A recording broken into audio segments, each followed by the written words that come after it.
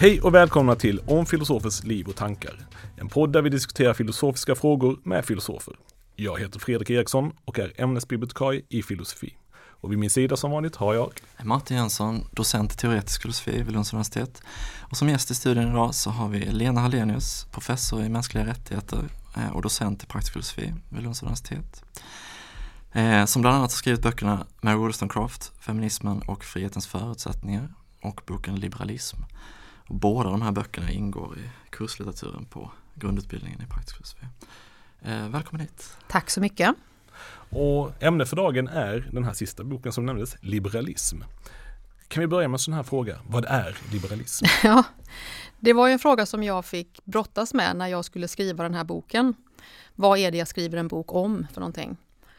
Liberalism är ju ett sånt här ett begrepp som jag tror att många har en slags common sense-uppfattning om vad det är. Många identifierar sig som liberaler. Man tänker att liberalism har någonting att göra med hur man röstar i allmänna val och så.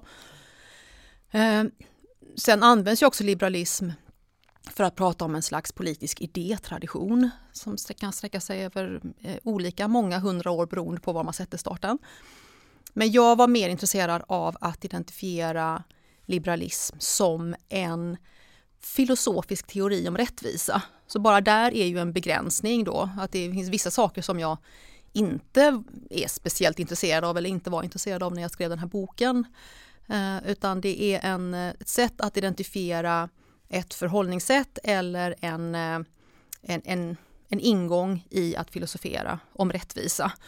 Och då började jag med att försöka identifiera vad man skulle kunna kalla för villkor som gör en rättviseteori liberal i någon begriplig mening. Och ett begrepp som liberalism är ju både omtvistat och vagt, så det kanske man skulle kunna tycka var lite dumt att försöka identifiera nödvändiga tillräckliga villkor för liberalismen. Samtidigt så gav det en slags stadga åt projektet att försöka göra det, fullt medveten om att det jag identifierade som villkor för en liberal rättvisesyn kan ifrågasättas såklart. Va? Men ett sätt att få lite mer precis innehåll. Ja, och tänker också att ge också någon slags utgångspunkt för att debattera om det här. För om man säger att liberalism, det kan vara lite vad som helst. Varför skulle det vara det? Det här är ju politik vi pratar om. Det är ändå viktiga frågor. Det som handlar om när får man lov att straffa folk och för vad? Hur kan ekonomisk ojämlikhet vara rättvist? Alltså det här är ju riktiga frågor som är avgörande i människors liv. Inte bara riktiga i den meningen att de är intressanta för filosofer, utan de spelar ju liksom roll i samhället. Så att då tänkte jag att så då identifierade jag, eller stipulerade, skulle man nästan kunna säga en definition som man säger då, att en liberal teori om rättvisa har vissa nödvändiga ingredienser. Och det ena är att man har en viss syn på individen.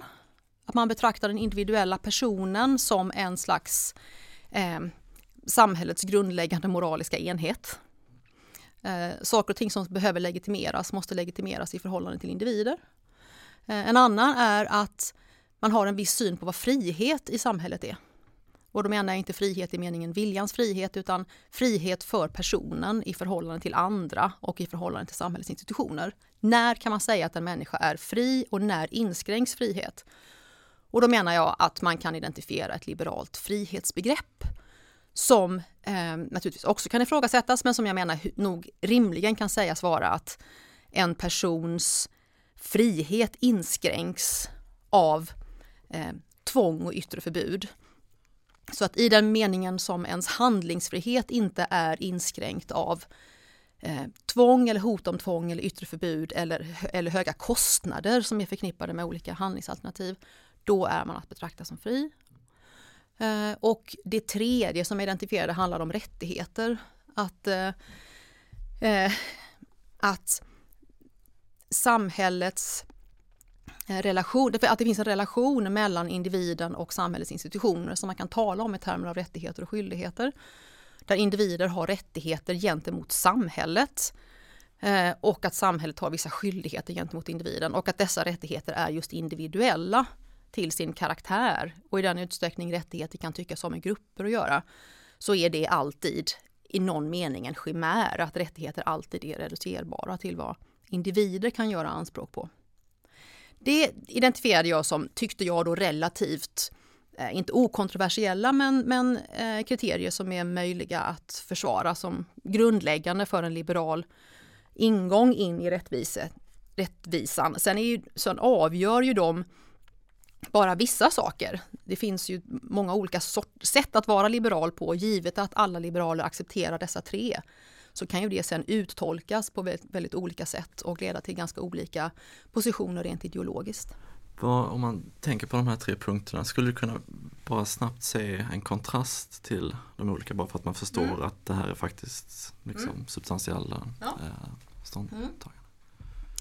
Om man tar till exempel det här med frihet, där jag sa att frihet är att betrakta som friheten från någonting, friheten från förbud, friheten från interventioner.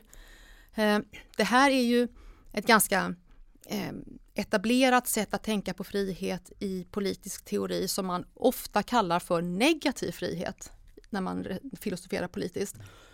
Och det kanske man identifierar inte minst med en känd liberal filosof som heter Isaiah Berlin, som på 60-talet skrev en mycket uppmärksammad essä som heter Two Concepts of Liberty, alltså 2 begrepp om frihet, där han identifierar det han kallar för negativ frihet, som är det frihetsbegrepp som jag precis beskrev, och ett som han kallar för positiv frihet. Och positiv frihet, vad är det då? Ja, positiv frihet är frihet i den meningen att en person kan sägas vara fri i den mån hon handlar i enlighet med vissa bevekelsegrunder. Så att en person är fri om hon följer sin rationella övertygelse om vad som är rätt, till exempel. För att ta ett exempel på att tydliggöra detta. Om man säger att en person som är beroende, säg att man är beroende av narkotika. Ja. Och då handlar man på ett visst sätt, givet att man har ett starkt intresse av att kunna tillfredsställa sitt behov av narkotika. Samtidigt så skulle personen väldigt gärna vilja bli av med det här. Ja? Och vi skulle också utifrån kunna säga att det här är irrationellt i någon mening, eller det här är inte bra för den här människan. Då skulle Berlin säga att den här personen är ofri. Fastän det föreligger inga yttre interventioner eller förbud eller så. Ingen tvingar personen att göra på ett visst sätt, utan man har ett slags inre tvång, kan man säga, som gör att man handlar på ett sätt som man annars inte hade gjort. Det är en kontrasterande. Och då skulle man till exempel kunna säga att man skulle då kunna använda en känd sentens som associeras med Rousseau, nämligen att man kan tvinga en person att bli fri, vilket för en liberal är en begreppslig motsägelse. Men utifrån det här med positiva frihetsbegreppet som Berlin pratar om, då skulle man kunna säga att om man till exempel tvångsvårdar en narkotikamissbrukare för att få den här personen att bli fri från sitt missbruk, då är det i själva verket en frihetshöjande intervention. En liberal skulle betrakta det som en stark frihetskränkning som kanske kan motiveras av några andra skäl. Ja. Men inte, det är ovedersägligen en inskränkning av friheten. Så där finns det är ett sätt att kontrastera. Ja, jättebra. Den här första punkten om den moraliska enheten, att det är individen då. Skulle det vara gruppen eller samhället då som skulle vara? Ja, det kan man väl tänka sig att, och det här det finns en ganska stark koppling mellan alla de här 3. Som alla handlar om på något sätt om individens primat.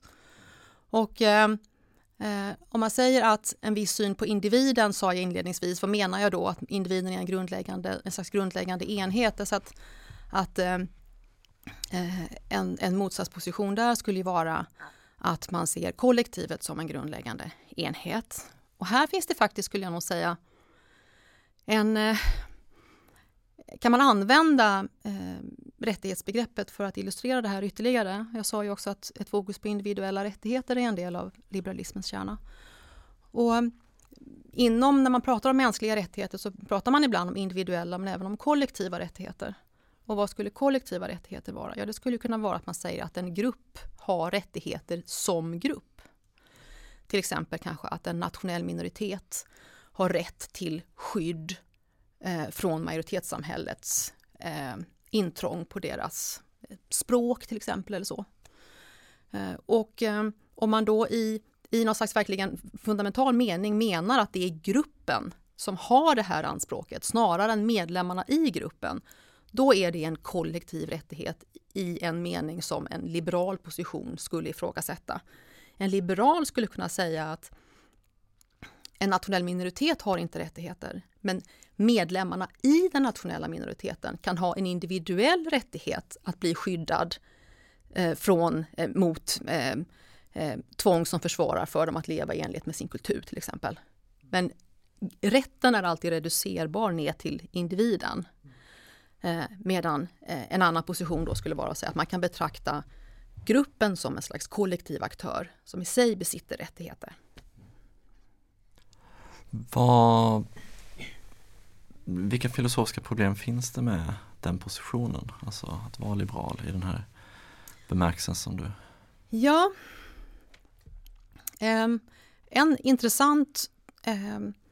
ett intressant dilemma, eller vad man ska säga, för en liberal ligger i staten.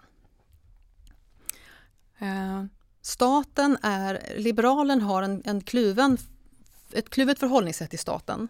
Dels så är ju staten ett påtagligt hot mot den individuella friheten.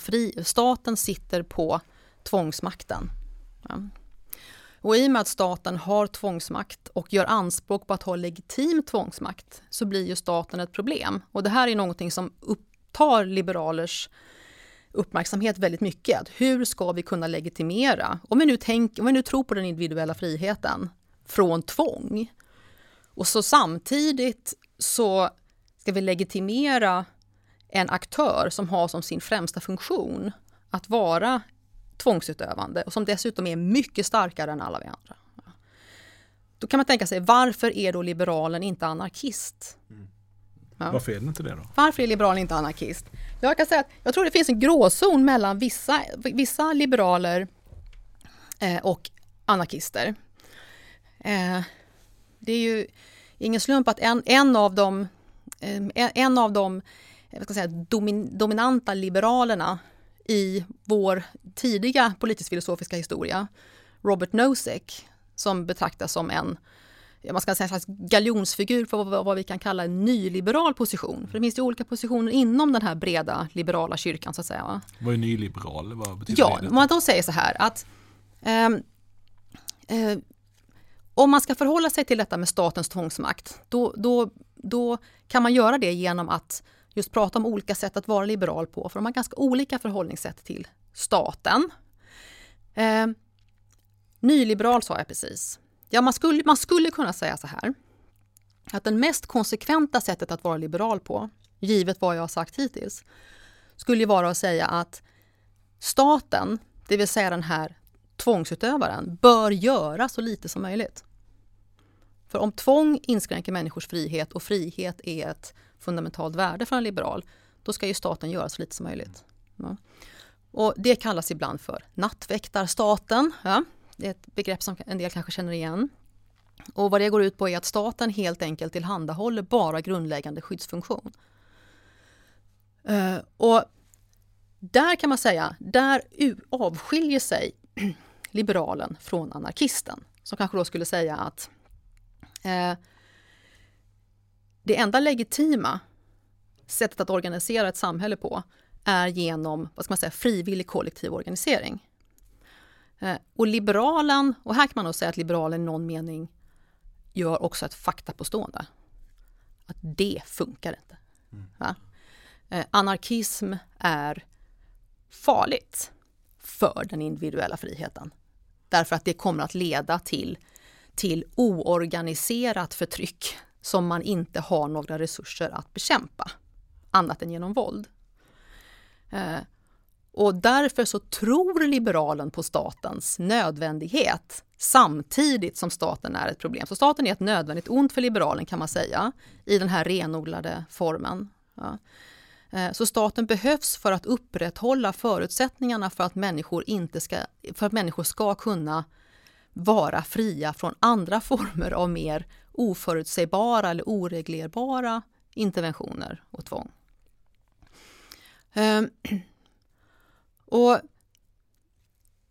Men samtidigt så kan man ju tänka sig att det finns en glidande skala här då för vad staten ska göra. Så att man kan tänka sig att staten bara ska upprätthålla en slags polisfunktion, kanske rättsvårdande myndigheter, domstolar och så. Men man skulle också då kunna dra på det här lite grann och säga att om vi nu tänker oss att människor ska kunna leva fria liv, de ska kunna handla och agera så som de själva vill. Givet att människor har så extremt olika förutsättningar beroende på vad man föds in i för familj eller beroende på ens fysiska eller kognitiva förutsättningar. Det finns ett slags naturens lotteri som gör att vissa människor har förutsättningar som andra saknar utan att de på något sätt kan påverka det själva. Och om man nu tänker att alla människor har rätt till frihet så känns det känns orättvist helt enkelt. Då. Och då kan man också tänka sig att man på liberal grund säger att därmed har samhället också ett ansvar att i någon mening utjämna de här ojämlikheterna som vi lever under.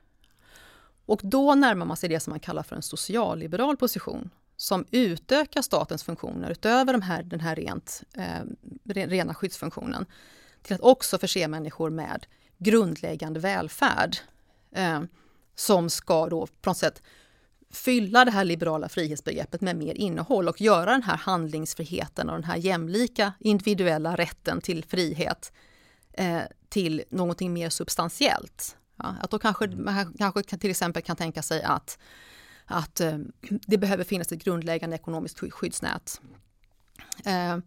Om man inte har någonstans att bo så är det ju klart att man kan säga att den som sover under en bro är lika fri som den som sover i en skön säng under förutsättning att ingen tvingar den att leva under bron. Men pratar man så blir plötsligt det här med tvång och inte tvång, det låter lite grann som att man kollrar bort det som har moralisk betydelse. För vilken frihet är det? Att inte utsättas för tvång men å andra sidan inte ha någonting alls. Och där kan man säga att socialliberalen drar har en mer substantiell syn på den moraliska halten i den här individuella friheten till att handla som man vill. Så att vi behöver utjämna omständigheterna. Det finns också individuella välfärdsrättigheter för att skänka en slags för personen en moraliskt värde i detta med att vara en fri person. Kan man se det som att socialliberalen tar ett steg bort från det liksom renodlade negativa frihetsbegreppet och lägger in? Ja, det tror jag. Alltså jag tycker ju personligen att den här distinktionen mellan negativ och positiv frihet är svår att upprätthålla. Precis som man gör en liknande distinktion också mellan negativa och positiva rättigheter som också är vanliga att göra och där den här distinktionen på något sätt harmonierar med varandra. Där man då säger att negativa rättigheter, det är rättigheter som man har i den meningen att man har ett anspråk på att samhällets institutioner inte ska lägga hinder i ens väg. Så till exempel kan man säga att yttrandefrihet är en negativ rättighet i den meningen att det ska vara frihet från censur till exempel. Medan det finns också positiva rättigheter och det är då, tänker man sig traditionellt, välfärdsrättigheter. Till exempel rätten till bostad eller rätten till skolgång eller så. Sådana rättigheter kräver att staten aktivt går in och gör någonting och förser en med någonting. Ja. Det kräver aktivitet. Och så kan man tänka sig att det här också utmanar distinktionen mellan negativ och positiv frihet. För man kan ju säga då att, så som jag sa tidigare, att den positiva friheten också på något sätt handlar om att ens frihet kan hotas av någonting som kommer inifrån en själv, till exempel irrationella begär eller så. Men det kan också, om det nu är så till exempel att det faktum att en person har ett narkotikamissbruk kan förklaras med att den här personen har levt under väldigt hopplösa livsvillkor. Då kan det ju förefalla ju arbiträrt att på något sätt bara identifiera själva det här irrationella missbruket som det som har med frihet att göra. Då skulle jag kunna säga att det som gör den här personen ofri är inte det här inre tvånget att man vill att man behöver en fix, utan det som gör den här personen ofri är de livsvillkor som har gjort att narkotikamissbruk har blivit en lösning på ett problem. Så på så sätt så finns det en ganska god grund för att ifrågasätta att den här distinktionen mellan negativt och positivt egentligen är så går att upprätthålla. Och det tror jag nog att den socialliberala positionen är en illustration till det. När man hör begreppet liberalism så tänker man ju gärna på partipolitik och den typen av frågor. Och när du pratar om socialliberalism så känns det som att alla partier är socialliberala i någon mån. Har begreppet en plats idag? Vem är inte liberal? Liksom? Ja, det är ju en bra fråga. Jag tror att det finns nog många som identifierar sig partipolitiskt som liberaler som inte skulle vara liberaler utifrån den definitionen som vi har pratat om här. Och det finns nog också många som kanske inte alls identifierar sig som liberaler utan kanske som någonting annat, socialdemokrater eller vad det nu kan vara, som kanske passar ganska bra in på den definitionen av till exempel en socialliberal som vi har pratat om här. Så att man i filosofisk rättvise teoretisk mening är liberal lämnar det ju som en öppen fråga huruvida man är liberal i någon partipolitisk mening. Och det beror ju på lite olika saker. En sak är ju att när man pratar om liberal rättvisefilosofi så renodlar man ju saker och ting också. Och identifierar principer och begrepp och så. Den politiska vardagen är ju sällan sådan utan den präglas ju väldigt mycket av policy och kompromissande. För att nå enighet snarare än principiell renhet. Ja. Och därför så är det svårt att identifiera sådana här renodlade positioner i den praktiska politiken. Men samtidigt är det ju så att, och det är väl någonting som kanske är liberalismens både styrka och svaghet, är att många av det som man kan kalla för liberala grundvärderingar har blivit någon slags som ett slags moraliskt allmängods. Ja. Så att det är klart att vem tycker inte att personer i stor utsträckning ska få leva som de vill? Tycker man inte det, då är vi ganska snabba att utfärda en slags moralisk dom för de personerna som repressiva eller patriarkala eller så. Så att mycket av det här har ju blivit sånt som bara finns i den politiska luften. Och det gör det kanske svårare att renodla en liberal position i dagspolitiken. Samtidigt som det också är en del av sakerna som gör liberalismen till en livskraftig politisk position. Att den har satt sig så i grundfundamentet i många av, i våra moderna samhällen. Bara titta på hur våra grundlagar ser ut och på de kataloger av individuella rättigheter som finns i nästan alla moderna grundlagar, så är det uttryck för en slags en liberal moral om individen som en slags okränkbar person i samhället. Okej, så vi konstaterar att de flesta partier har någon form av liberalistisk agenda, men det finns också en konservativ kraft på väg in i samhället. Hur förhåller sig liberalismen och vad kan vi säga om det? Ja, jag tror så här att det som man ofta nu 2020 talar om som konservatismens återkomst, det kanske är första gången på ganska länge som liberala grundvärderingar verkligen på allvar utmanas i samhällen som vårt. Där vi ändå har kunnat förlita oss ganska mycket på att det finns en stor allmänpolitisk uppslutning runt frågan om individens frihet att utforma sitt liv som de vill, och också att det inte på något sätt är samhällets jobb att föreskriva för folk vad som är god konst eller fin kultur eller så. Och det utmanas nu på ganska bred front.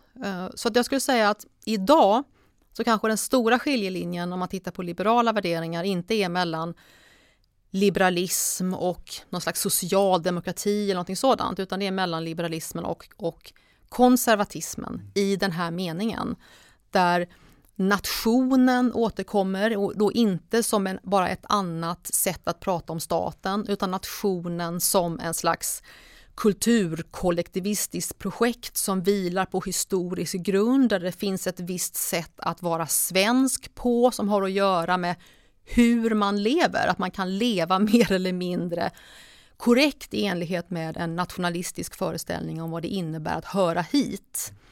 Det är radikalt illiberalt, och varje person som bekänner sig till liberala värderingar och vill leva liberalt har anledning att motarbeta det av liberala skäl. Det kan man vilja motarbeta av andra skäl också.